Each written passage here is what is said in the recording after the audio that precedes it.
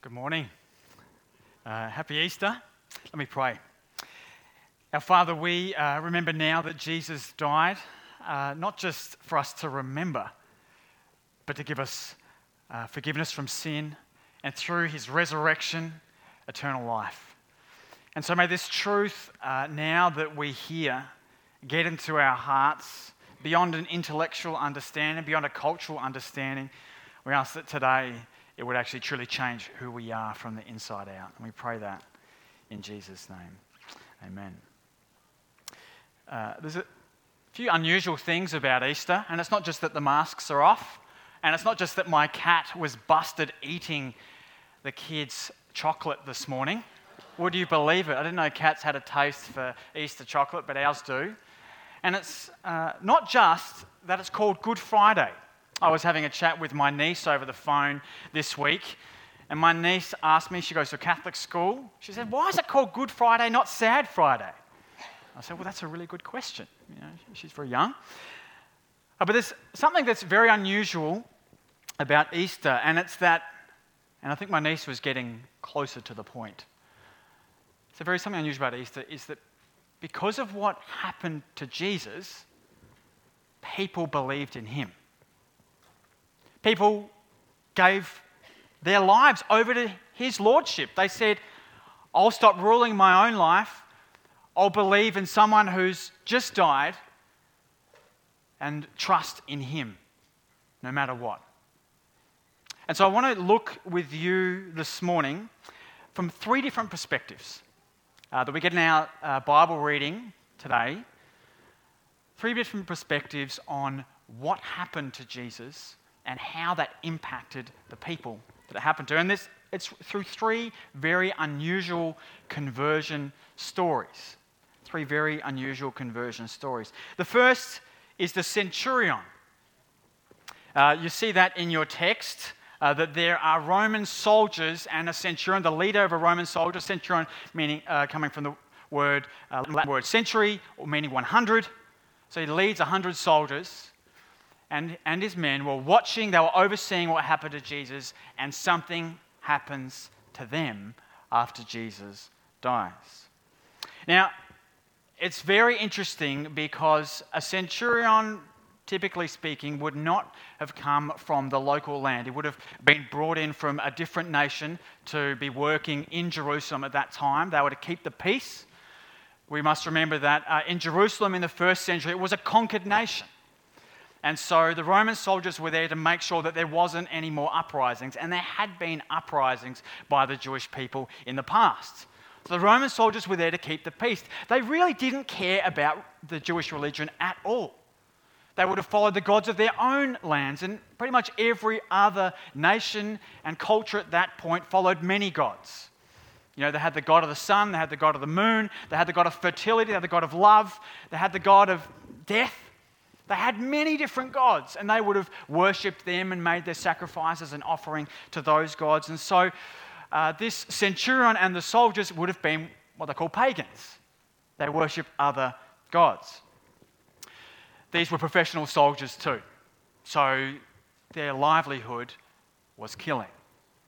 In fact, they were the ones who were to make sure that the job of crucifying Jesus and the men either side of him was done properly. They would have been there when Jesus was mocked, when he was flogged, when he was given a crown of thorns upon his head, a mock scepter being a reed, and he was beaten with it, and a scarlet tunic was put upon him, which was probably taken from one of the Roman soldiers themselves. They would have been there, witnessing all of these things, not caring one little bit. This is just another condemned man who's taking a punishment that he deserves, or so they thought. And he would have been very comfortable in his beliefs too. He would have been happy with where he was at. He was the centurion in particular had well advanced in his career. He was successful at his job. It was quite an important position to be overseeing the public crucifixion of particular people. And so he was settled within himself, didn't really care that much about the Jewish religion or this figure who there was a sign there in front of him saying, "This is Jesus, King of the Jews," written in every common language. Now, this is really interesting for you and I because when we hear the news about Jesus and Easter rolls around every year, there's a lot of people that don't care, don't really know, aren't really interested. And you might have come along this morning and be just come along because it's Easter. And that's okay. But there's something that happens to people when they are confronted by the reality of what Jesus has done that takes them out of being comfortable to being in awe. In awe. That's what we see in our text.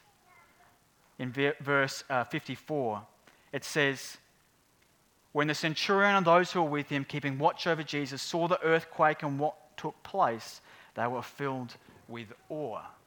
Now that word awe is usually from the Greek word phobeo, meaning fear or great fear. They were terrified. Something's happened here which is out of this world. What did they see? Well, the Roman soldiers who were there, they saw, as we see in our text, darkness fall upon the land. It was in the middle of the day. This says between the 6th hour and the 9th hour. In the ancient times, that meant between 12 noon and 3 p.m. So in the height, when the sun is supposed to be at its height and the light is supposed to be its brightest, there was darkness everywhere. Now, the prophets of the Old Testament foretold that on the day that God would come to save his people, a great darkness would come upon the land during the day. Something supernatural would happen. In the Babylonian Talmud, which is one of the religious writings of the time, it said that only a darkness would come upon the land when a particularly heinous sin was being committed, like the crucifixion of the Son of God. And so these Roman soldiers were witnessing something going on, a darkness coming upon the land, and they couldn't explain it. It was a supernatural darkness because something wrong was going on here. A death was occurring that shouldn't be. The other thing they would have noticed about Jesus on the cross and observed was the words that he said. Jesus said these words in Aramaic and then it translated for us in English, my God, why have you forsaken me?" This king figure who says he's the Son of God is somehow being separated from God. They didn't know what it meant, but they were witnessing it. Somehow God has been separated from God. Somehow one part of the triune God is taking the penalty for sin, and God the Father is turning away from him. Lastly, they would have heard the great cry that Jesus made just before he died and yielded up his spirit. The cry, we actually don't get the word here in Matthew, but in the other Gospels it's tetelestai in Greek, and in English it's translated, "It is finished." So there's a great darkness because of judgment for sin. There's someone who's being forsaken because of this darkness. And then a declaration, "It is finished," before this Jesus finally yields his spirit and releases himself to death. The centurion and his soldiers were watching and observing what was going on here. And then at that moment of Jesus' death, there's an earthquake, another supernatural sign. The rocks are split. It says the curtain in the Holy of Holies, the center of the temple, the place that only the priests can go on the Day of Atonement once a year in the Jewish religion. The curtain is torn from top to bottom, signifying that there is an entry point into the presence of God now through the death of Jesus. They're seeing the tombs opened. There's an uproar in the city, and they're observing all of these things happening, and it's starting to get inside their hearts. These Roman soldiers, who really didn't have any interest, now it says they are filled with awe. Something has happened to them. Interestingly, that same word that's used for awe there is used when Jesus and three of his closest disciples, Peter, James, and John, a bit earlier in the book of Matthew, they went up to a mountain called the Mount of Transfiguration. And it's called that because Jesus was having a conversation with God the Father, and Jesus is transformed just for a moment into bright white clothing. And they sort of see him in his glory, and they fall down before him because up until that point, the glory of God the Son, Jesus, had been concealed. And yet suddenly they see it, and it uses this same word. They were in awe, or they were filled with fear in his presence. What is going on here? Matthew records that the centurion and his soldiers realized what was going on because God had revealed himself to them. One of the fascinating things about Christianity is that it's not so much that you discover God, it's that he reveals himself to you. And it sort of comes upon you all at once. For those that have been converted and believe in Jesus, you'll realize suddenly it came upon you and you realize that he was after you all along. You had to turn to him, but you realized that he was turned towards you first. Something happened to the centurion and his soldiers that made them say at the end, truly, this was the Son of God after his death. Okay, let's have a look at another perspective. Let's have a look at the perspective of the women. In verse 55, we see that there were many women present at Jesus' death. Not just a couple, many. Jesus had a lot of women who were his disciples, his followers, and it says that they actually financed a lot of the ministry that Jesus and his followers were doing. So they were kind of bankrolling it, which is very interesting. These women, it says, ministered to Jesus. They were people who worked with Jesus. They were his co-laborers.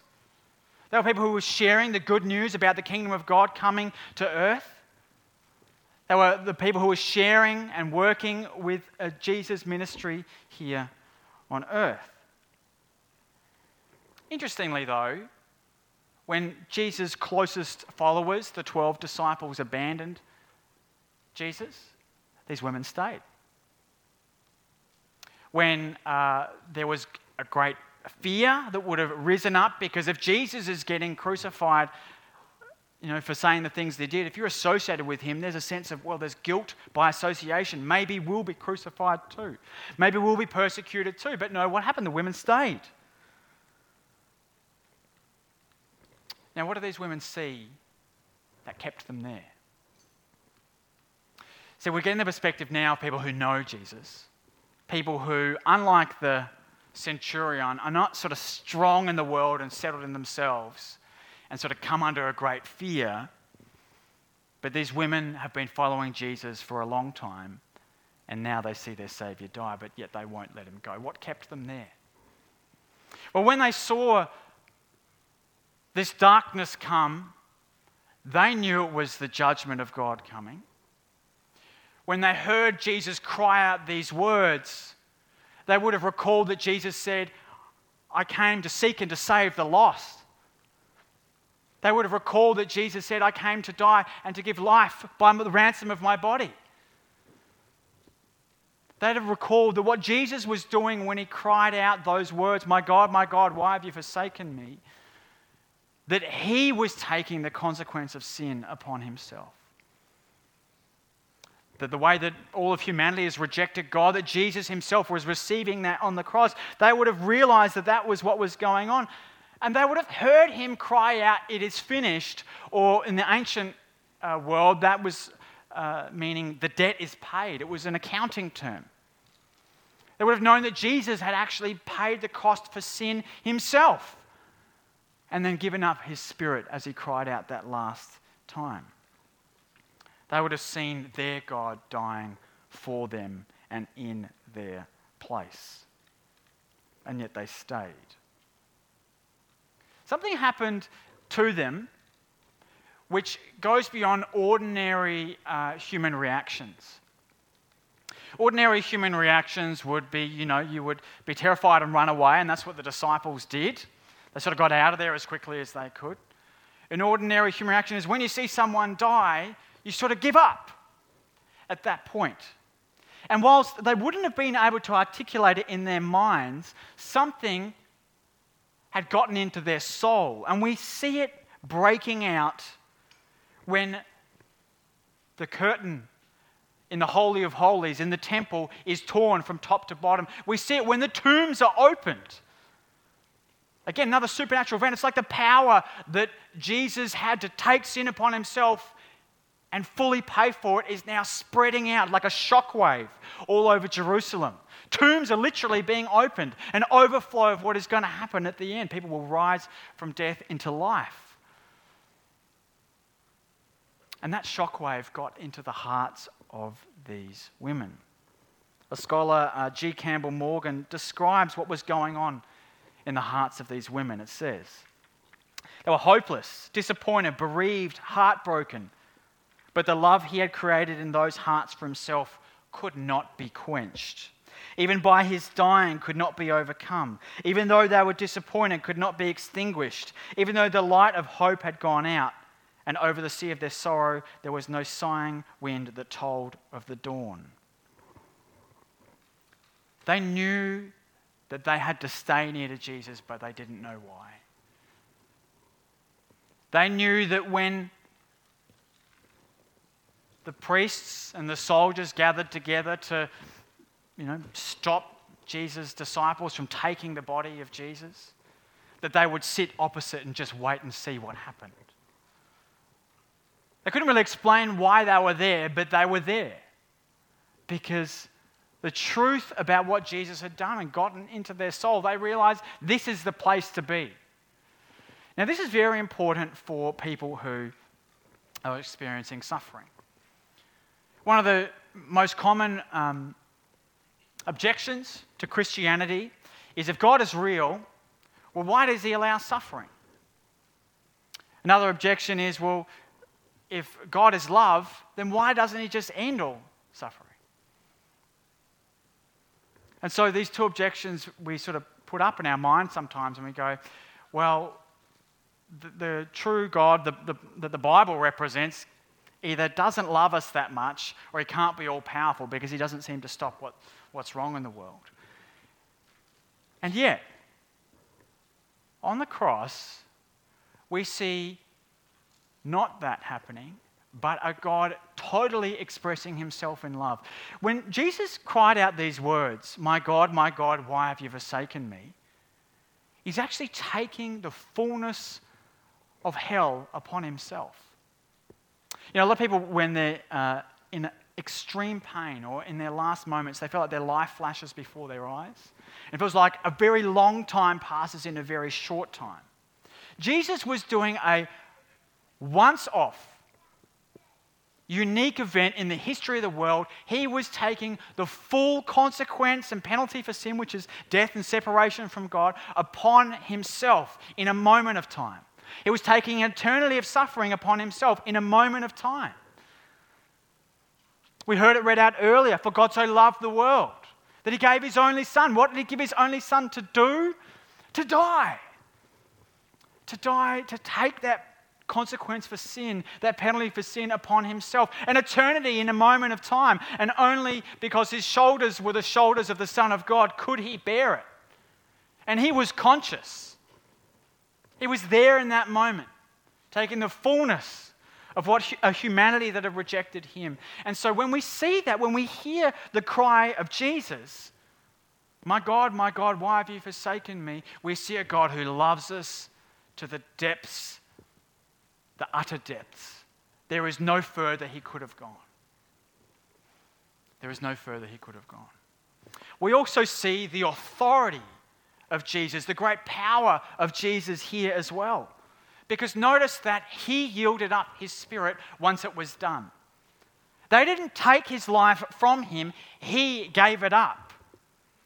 And he only gave it up once the full consequence was taken. Once that moment in time when he would receive it all happened, at that very moment, Jesus yielded up his spirit and said, "It is finished, it is complete."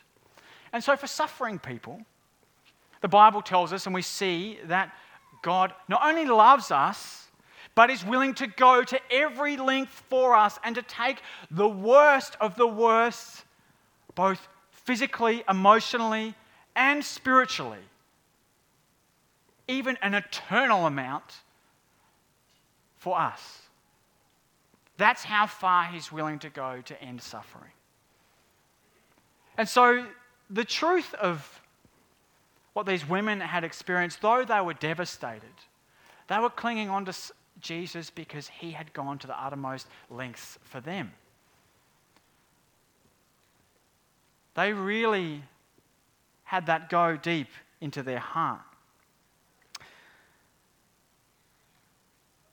When my dad was having cancer treatment in his last weeks of his life, he used to recite the 23rd Psalm, "The Lord is my shepherd."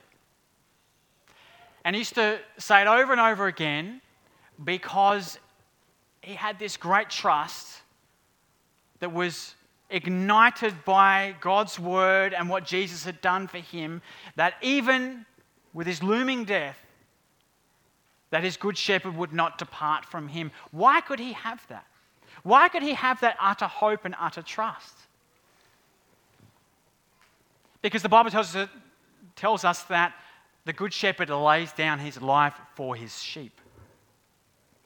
The Bible tells us that Jesus is this good shepherd who will go to utter lengths to save his people and to grant to them a place of eternal life with him. And so even in a moment of suffering and darkness, even when all seems lost, clinging to Jesus is the right and good thing to do because he has gone to the uttermost lengths for us. Finally, we look to Joseph of Arimathea. Very interesting character, Joseph. It says, not in this gospel, but in John's gospel, that Joseph of Arimathea was a man who was a disciple of Jesus secretly because he feared the Jews. He was a secret disciple of Jesus up until this point. He hadn't sort of announced himself. He'd probably heard what Jesus was doing, but he was a very wealthy man. He probably had heard Jesus teaching about it's easier for a rich man to get into the kingdom of heaven than it is for a camel to go through the eye of a needle. He was fearful and wealthy. He would have been well-to-do, had a good position in society.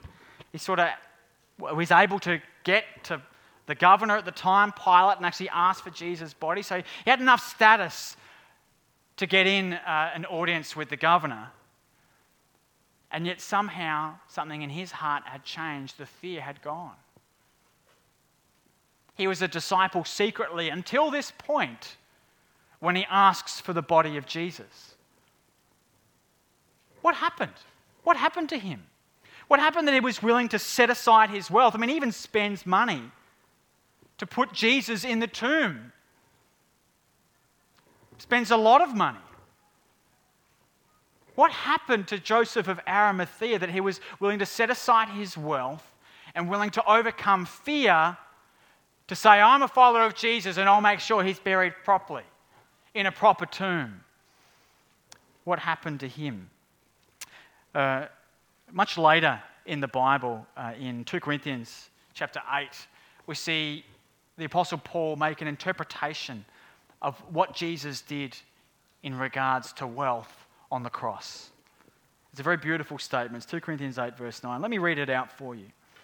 It says, "For you know the grace of our Lord Jesus Christ, though he was rich, yet for your sake he became poor, so that you by his poverty might become rich." Jesus is the wealthiest person that the world has ever seen. It's not Elon Musk. It's not Jeff Bezos. It's not whoever else is sort of trying to climb the ladder, Bill Gates it used to be. No, Jesus is the most wealthy person in the world, and he always has been. And all the riches of heaven the ownership of the whole universe and everything in it. And what did he do? He lowered himself by becoming a human being and entering humanity. He became a servant and became obedient to the point of death, even death on a cross. Jesus sacrificed his great wealth and his great authority and humbled himself to serve humanity by giving his life as a ransom for many. Jesus became utterly poor in every sense of it. He was destitute. He didn't have any possessions now. The soldiers had gambled over them and taken them. He was abandoned by his heavenly Father. Jesus was totally with nothing left whatsoever in the world now. Even his followers, his closest followers, abandoned him. The women were at a distance. There were just Roman soldiers looking over him and people mocking him. Jesus gave up everything and became utterly poor, and yet he did that to share the great riches of heaven with us. And so that truth somehow got into Joseph of Arimathea's heart and changed him. It's quite fascinating, the story of C.S. Lewis, because C.S. Lewis was a man who was a devout atheist, and then he was sort of hanging out with some Christians, and then he became an agnostic, and he was really fighting becoming a Christian. He didn't want to become a Christian, but he felt like God was after him. This is how he writes about his experience. He says, people who are naturally religious find difficulty in understanding the horror of such a revelation. Amiable agnostics will cheerfully talk about man's search for God. To me, as I was then, they might as well have talked about the mouse's search for the cat. As in, he didn't realize that God was really after him all along. And C.S. Lewis famously said he was the most reluctant convert in all of England when he finally surrendered to God. And yet that very same thing happened to Joseph of Arimathea when he witnessed what Jesus had done, when he heard about the curtain being torn from top to bottom and the tombs opening. It changed him on the inside. And we know it changed him on the inside because suddenly fear was not a problem. Suddenly his wealth was used for what? To buy a tomb for Jesus. His wealth was used for Jesus. You know, one of the biggest battles for Australians is our wealth, because it is one of the strongest blockers to true faith in Jesus. Jesus said it for us, didn't he? You know, it's easier for a camel to go through the eye of a needle than for a rich man to get into the kingdom of heaven. We're a nation of wealthy people in many and varied ways. And yet we might be rich in this world, and yet we are poor towards God. What would change a rich and wealthy person's heart? To see an even richer, an even greater, an even more majestic person lay down everything, not just for anyone, but for you personally. And so Joseph of Arimathea had been secretly following Jesus for a long time. But this time he realized what Jesus had done, he'd done for him. And so it changed him from the inside out. And you know that you're a Christian when you let go of those things you hold most dearly to you for Jesus' sake. You know that you're a Christian when your money doesn't rule you anymore. It's not your sense of security anymore, but you're willing to invest it in Jesus and set it aside. You don't fear what would happen to your status if you became a Christian. No, you're willing to put your hand up and say, I'm one of his, because he died for me. And so the truth then for the centurion is, though he was strong in the world but far from God, he had to become weak and filled with fear to become a Christian. But he realized that Jesus had become weak for him. And so he didn't need his strength anymore. He needed a strong God who was willing to go to the uttermost depths for him. We see these women who'd followed Jesus for a long time. They come to trust and believe in him. And even though their minds couldn't understand it, their souls knew that they would not be abandoned. And so they were the first witnesses of Christ's resurrection. Though they saw and were experiencing great suffering, they clung to him in the midst of it because they knew that he had bound up eternal life in himself. And Joseph of Arimathea, well, the wealth wasn't in the way anymore because he saw the great riches of God laid down for his sake. Let's pray. Our Lord and our God, we thank you for these witnesses of Jesus, of what he's done. The truth has come through in your word. I ask that you would touch our hearts with this truth, that we would see what they saw and experience what they experienced. And we can't do that ourselves, and so we ask for you to do it. For you to invade our hearts in such a way that it changes us and makes us people in the image of you, our God and Saviour. And we give thanks in your name. Amen.